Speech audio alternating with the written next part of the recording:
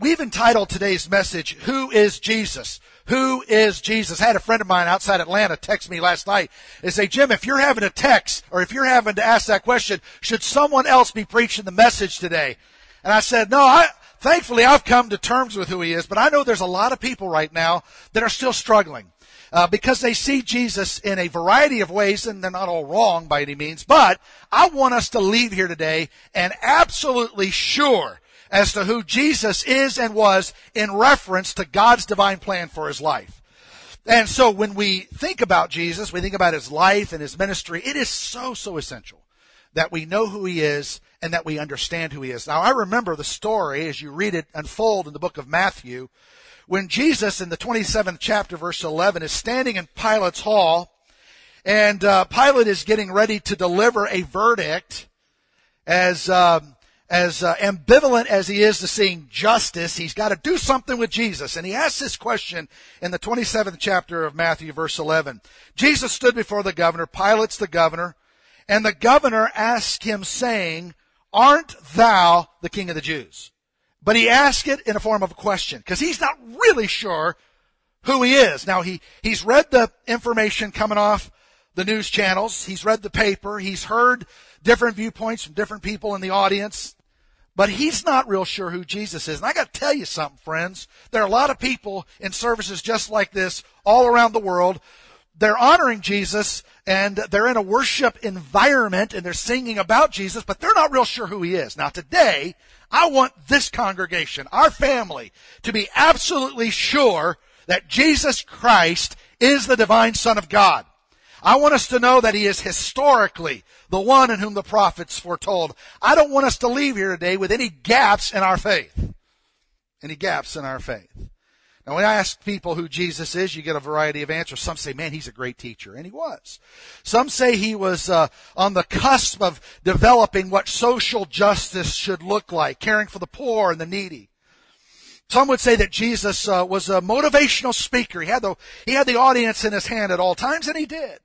He did. So say, well, he's a healer, and he was. But is he more than that? And if he is, can we absolutely be sure today that the one that we're worshiping and the one we're singing about and contemplating today fits the mold that God intended for him to fit? Are we absolutely sure who Jesus is? The 2 points I'd like to bring to your attention today. 2 points I want us to understand and develop today. First of all, in reference to who Jesus is, let's make sure that we know he is the fulfillment of prophecy. That he is in one life, in one solitary life, 33 years of life, he fits the description of the one of which the prophets foretold. Dr. Jim Smith, who's the past Old Testament professor at Johnson University of Florida, I was privileged to sit under him, and he made this quote, and I think it's apropos. The Old Testament is fragrant with the aroma of Christ. You say, I don't really dig the Old Testament, it's just a bunch of history. No. It is history of the coming age of the kingdom, the church. And it points to the coming of Christ. You say, well, what difference does that make? Why do I need to know that? Why do I need to appreciate this historical documentation we call the Old Testament prophecies? Because over 60 passages speak to the coming of Christ specifically. Last Sunday, we spent a little time in Psalm the 22nd chapter. About 1,000 years before Christ was crucified, King David writes a psalm referencing the style, the punishment, the form of death that our Christ would suffer. And that's pretty amazing when you stop and think that the crucifixion hadn't even come into being at this point. Number 2, Isaiah, around 700 years before Christ was crucified, gives a detailed description of why Jesus would die. Not just the how, but the why in Isaiah 52 and 53. Over 60 specific prophecies speaking to how Christ would live and die and what his kingdom would look like. The church of which we're a part of today. Lee Strobel, many of you are familiar with Lee Strobel, a high-profile atheist turned believer, stated after his conversion, quote, "It would have taken more faith for me to remain an atheist than to become a Christian." Think about that. It would have taken more faith to deny the truth claims of Christ and to disregard these specific spot-on prophecies, and not just prophecies written before Christ, the detailed historical information that spoke of Christ long after he rose from the grave and ascended back into heaven. Documentation from men like Josephus and other historians who claimed and laid proof of what the gospel writer said, and the lifestyle of Jesus affirmed his ministry, his life, and message. This is important for us today. It actually does take more faith to disregard all this pertinent information than to remain an atheist. Dr. Harvey Bream, past president of Cincinnati Christian University, just a tremendous saint and a warrior for the faith, has now gone on to receive his glory, wrote these words, quote, "No rationalization can explain away the fact of the number of prophets who, independent of one another," it's not like a group of these guys all got together in a cave outside of Galilee or Jerusalem somewhere and wrote this information. No rationalization can explain away the fact of the number of prophets who give independent predictions concerning his miraculous birth, when and where it would take place, the nature of his ministry, the nature of how he would die, why he would die, the resurrection, and the details surrounding those occasions, which find themselves fulfilled in the solitary life of one we know as Jesus Christ. Prophets, written over a span of time and a space, all collectively coming in a place where they can detail the life of Christ in absolute accuracy. You say, man, that's crazy. What's the chances? There is no chance in relationship to who Christ is. There is no chance in relationship to these prophetic statements. This is God ordained. This is how intentional God was to make sure that when a crowd of people filled a sanctuary at 415 North Main Street on Easter Sunday 2019, not one soul would have to sit in this auditorium and scratch their head and wonder, did all this just happen by chance? God was intentional. He wanted to make sure that we believed in His Son, that our faith was substantiated in objective truth. And I got to tell you, friends, that truth is what sustains us as the Church of Jesus Christ today. That's what gives us hope. That's what gives us direction. And the evidence that supports the truth claims of Christ are present in so many fashions, so many forms. Jesus took His disciples aside one day and recorded these words in Luke 18, verse 30. He said, "Gentlemen, we're gonna go up to Jerusalem. And everything that is written by the prophets about me, the Son of Man, is going to be fulfilled." It's going to be fulfilled. Second point, my final point today, is I believe in Jesus because I believe there is historical evidence to support the fact that He rose from the dead. Not just a feeling, but solid historical evidence that supports the fact that Jesus Christ came out of that grave 3 days after His death and was seen by multitudes of people who could substantiate this wasn't a ghost. This is Christ, the risen Savior. On either side of the stage, we have a cross. The cross was where the punishment took place. That's where the blood was poured out for my sins. That's where the supreme sacrifice took place. And if you get a chance to read through the book of Hebrews this week, you will see the book of Hebrews is replete with one example of another of the writer mentioning Christ as the perfect Lamb that was now once and for all sacrificed for the sins of humanity. We don't have a high priest that cannot connect with our weaknesses. We have a genuine high priest called Christ, and it all started on the cross. But the good news is, 3 days later, He came out of that tomb. He came out of that tomb, and no longer do we serve a dead historian, a dead healer, a dead political activist. No, we serve the God's divine begotten Son, who not only died for our sins, but rose again. His resurrection from the dead is the fundamental crux of our faith. A couple of years ago, there was a 2-column headline in the Cincinnati Post in the May 2004 edition of that paper. Actually, this appeared over an Associated Press article, which made its way to the Cincinnati Post in May of 2004. Some of you may remember this. I kind of find this is a little fascinating to me. Thousands and thousands of people stood in line in Hong Kong in 2004 to see Buddha's finger. Man, you can't make this stuff up, man. This is good stuff. Ready? You don't hear this everywhere, but you will hear it at Kissimmee. Why? Because I'm a crazy preacher. All right, so the article Went on to say, thousands of people lined up Thursday to see one of Buddha's fingers. On loan from China for 10 days. Now, evidently, Beijing flew the finger to Hong Kong Wednesday when locals were celebrating Buddha's birthday. The finger was brought from the Famen Temple near the ancient capital in central China. It was among Buddha's relics discovered in an underground shelter at the temple in 1987. And most of you who've followed ancient history know that Buddha passed away in 483 BC. Now, is it safe to say that he is an historical figure? Yes. Is it safe to say that Buddha is a religious figure? Of course. There's millions and millions of people that follow his teachings and consider themselves Buddhist.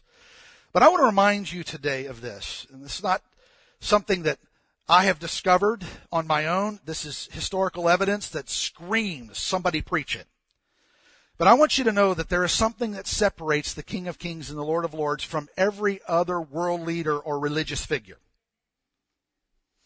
Number one, Buddha was not pre-existent. Jesus Christ was from the beginning of time. Time does not confine Christ. In John, the first chapter, John records these words. In the beginning was the Word. Speaking of Christ, the Word was God. The Word was actually with God. All things were created by Him. In Genesis, God says, let us make man in our image, plural, speaking of Christ as a part of the triune deity. Yes, he was conceived by the Holy Spirit and born in a little town of Bethlehem, but Christ has always been. He is the uncaused God. Buddha is not. Buddha is not God. He was not sinless. There was not one prophecy given about his coming. And when he died, he did not rise again. He was cremated. But that's not true of our Savior. That's not true of Jesus Christ. This is what makes Jesus' life, his death, and his life so unique. He was absolutely God in the flesh. One of my favorite verses of Scripture is found in John 1, verse 14. Would you read this with me together? The Word became flesh and made his dwelling amongst us. We have seen his glory, the glory of the one and only Son, who came from the Father, full of grace and truth. That verse of Scripture encapsulates Jesus' personality, why he came, and the reason for his existence and our need to receive him. He was from the Father. Now, there are a lot of world religions out there that claim a lot, but not one can claim, I am from God. I am God incarnate. And when I'm described and defined, I am defined as one full of grace, favor we don't deserve, and truth. That which affirms propositionally the nature of reality as it is, not reality as people perceive it to be. And not one person can make that claim but Jesus Christ. That's why I'm here. That's who Jesus is. He is grace and he is truth, period. And I believe that, and I've accepted that based on great biblical evidence. Yes, Jesus Christ can make that claim. In Acts, the first chapter, Luke writes these 3 verses here for us today. And he's writing to a theologian named Theophilus. Theophilus. That's a great name, right? Someone said when he was born, his mother said, that's the most awfulest baby I've ever seen. And henceforth, okay. You know, you all act like you've never seen an ugly baby. Come on now. No, I know. I'm going in a direction I'm going to regret. People said there's no such thing as an ugly baby. That's not necessarily true. When I was at Winter Park serving that great congregation, I remember making a visit one time, and I was like, that is the scariest kid I've ever seen. It was like, whoo. I don't know. It's left a mark on my mind, and I know I'm drifting. In fact, after the doctor slapped the kid, they said that a few nurses walked in and threw a few punches in their own. I don't know if that's true or not. But I'm telling you, this baby was destined. But it's a lot better looking now. It's really grown up to be a beautiful child. Anyway, got that off my chest. Okay, let's go back to verse 1. All right. Theophilus, the former account I've made, O Theophilus, of all that Jesus began both to do and teach. Verse 2. Until the day in which he was taken up, after he, through the Holy Spirit, had given commandments to the apostles whom he had chosen. Now, verse 3 is really a verse that really captures me in regards to Christ fulfilling prophecies and fulfilling God's desire for his life, to whom he also presented himself alive after his suffering. So we have him crucified. Now he's alive, presenting himself. And notice that Luke says to Theophilus, by many infallible proofs, proofs that cannot be denied, being seen by them during 40 days. So Christ resurrects from the grave. After he leaves his tomb, he makes sure that over 40 days he is seen by people. And speaking of the things pertaining to the kingdom of God, the church of which we are part of today. Failure to believe in the bodily resurrection of Christ is not due to a lack of solid evidence. God made sure that we wouldn't sit in this auditorium 2,000 years after Jesus Christ's life and his resurrection and wonder, did it really happen? Now, I know that it takes faith to please God, but it's not blind faith.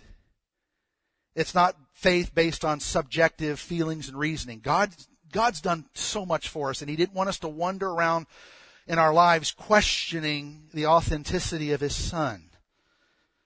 So what he did was he put solid evidence in our path, in our lives, so that we would know that our faith was based on reality, not subjectivity. It is due either to ignorance if we decide to reject Christ, or sheer rebellion to objective truth.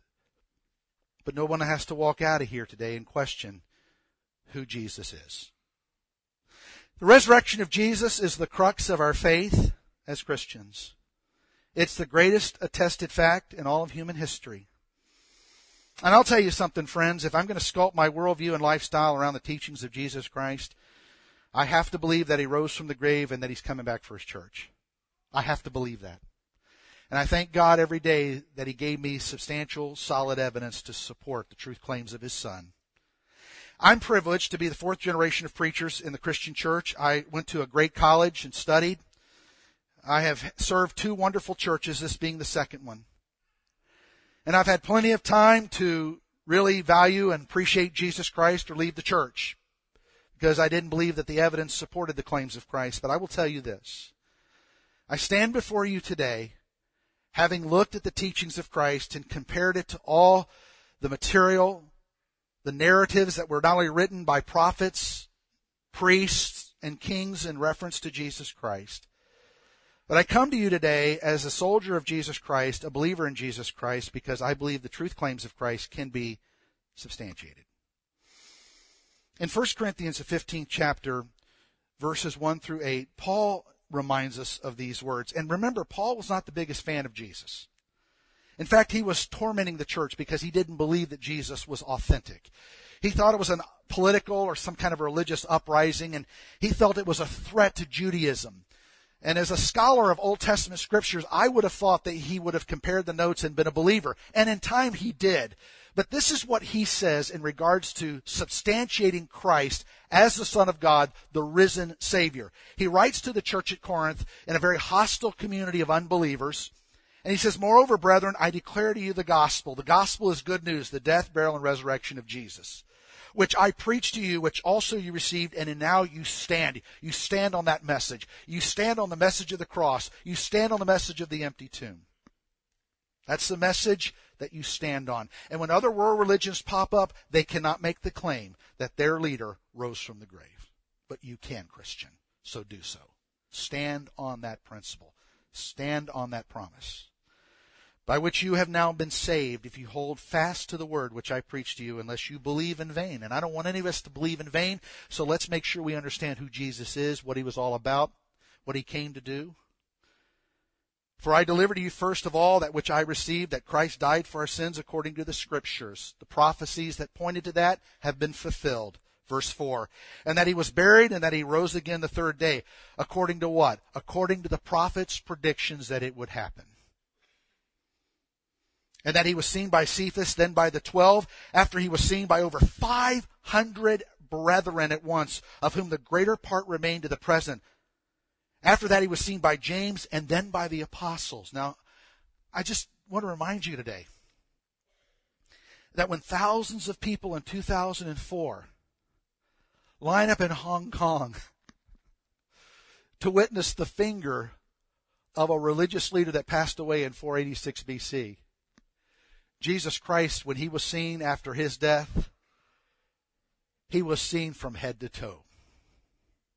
Big difference. Big difference. In fact, a week after he resurrected, he went back up to see his disciples in an upper room. This time Thomas got there. And Thomas said, I'm not going to believe until I see the piercings in his hand and touch where the spear went in. And Jesus was not a ghost. He was once again in human flesh. He allowed Thomas to feel the pierced hands, to see where the nails pierced his feet, and to touch his side where that sword went through. Days after Christ resurrected, he had lunch on the Sea of Galilee with a handful of his disciples. Ghosts don't generally eat, but he was in the flesh. Not one individual can claim the things that Jesus not only claimed, but accomplish the things after death that he did. Paul tells Timothy, I'm not ashamed. I'm not ashamed in Jesus. I'm not ashamed of the church. I'm not ashamed of my faith, because I know in whom I have believed. There is a bumper sticker that is quite famous, and I bring this to your attention today because I want to make sure that what we do and what we preach is relevant to what's going on in contemporary culture. I've always prayed, God, I know I might come across a little offensive sometimes, and sometimes I might agitate people, but I don't want people to ever walk out of here going, I don't relate to anything he says. May not agree with everything, but man, at least I can relate. But this bumper sticker is quite popular, and it's somewhat biblical in the fact that Christ taught the church how to live amongst people that we don't always agree with. I mean, when I look at the life of Christ, he was surrounded by Jewish zealots who hated the Romans, so he worked with them. He worked with Jews who were sympathetic to the Romans. He converted Matthew. He worked with the Romans, okay? He worked with Samaritans who were hated by Jews.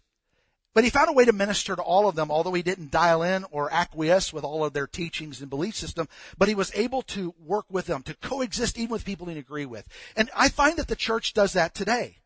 I mean, you may have neighbors who are atheists or agnostics. You may have neighbors from who believe and follow world religions that are contrary to biblical truth. But the fact is, we coexist as a church.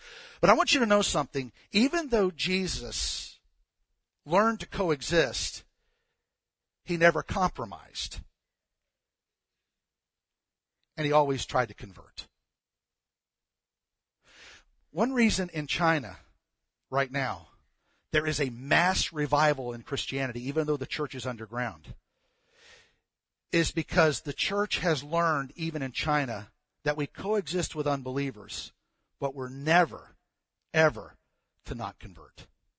One reason why I want to convert lost people is it because I want to chalk somebody else up to following Jesus. We got one more in our corner.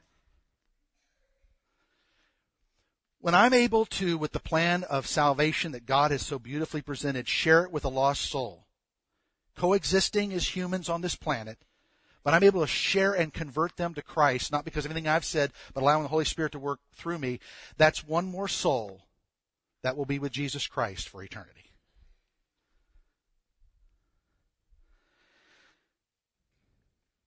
Jesus came to save us from this multi-theological struggle that we see taking place in our society. And I want you to know, if he was just as good or bad as the rest of the religious leaders of his time and our time, he would have spared himself the agony of coming to this corrupt earth and dying the way he did to save us. But I am proud today, not because of anything I've said or done, but I am proud to be a part of a movement. I'm proud to be a part of a faith. I'm proud to be a part of a church that was bought and paid for by the precious blood of Jesus Christ, God incarnate, and not built on human ideology and the human narratives that we see so popular today. Jesus Christ stands head and shoulders over every religion in the world today. It was Jesus Christ who said, I am the way, the truth, and the life. No man can come to God but first through me. Jesus said, I am the resurrection and the life. He who believes in me, though he were dead, yet shall he live.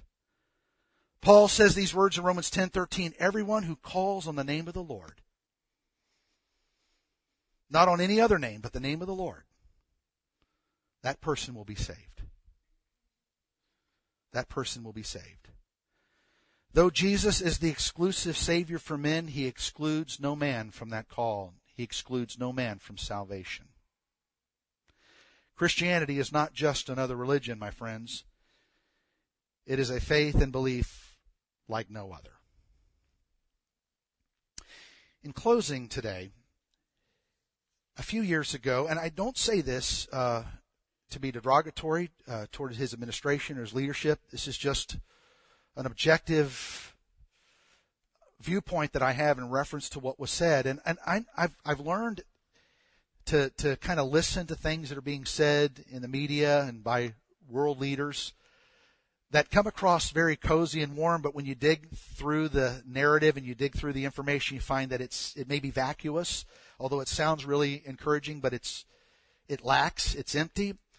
And this is not to be disrespectful, but a few years ago, President Obama made an address on Easter Sunday, and he addressed the nation. And what he said actually sounds kind of cool, but when you stop and think about it, it lacks. It lacks, and it's vacuous. And here's what he did. He said, "I'm calling on all people of all faiths, as well as non-believers, to embrace their common aspirations and their shared spirit of humanity." My friends, it's the shared spirit of humanity that drove Jesus to the cross. I'm so grateful that we have people from all walks of life here and we have people on different roads to their faith. We have people who are saved. We have people that are unsaved. You're here. But you didn't come here so that I could share with you my human experience. I'm just a sinner saved by grace. I'm here today, and you're here today because we realize how frail we are and how lost we are. We didn't come here today to compare notes on the human experience, except for this. We need a Savior. We need something greater than we can develop or create on our own. We need a Jesus who will come to this earth in the form of a baby, live a sinless life, and die on a cross as the prophets foretold, and 3 days later come from the grave, establish His church, and be amongst us. So today I don't come to share with you about my human experience. I come today to celebrate the risen King, the Lord of Lords, and the King of Kings. That's why I'm here, and that's why I hope you're here too.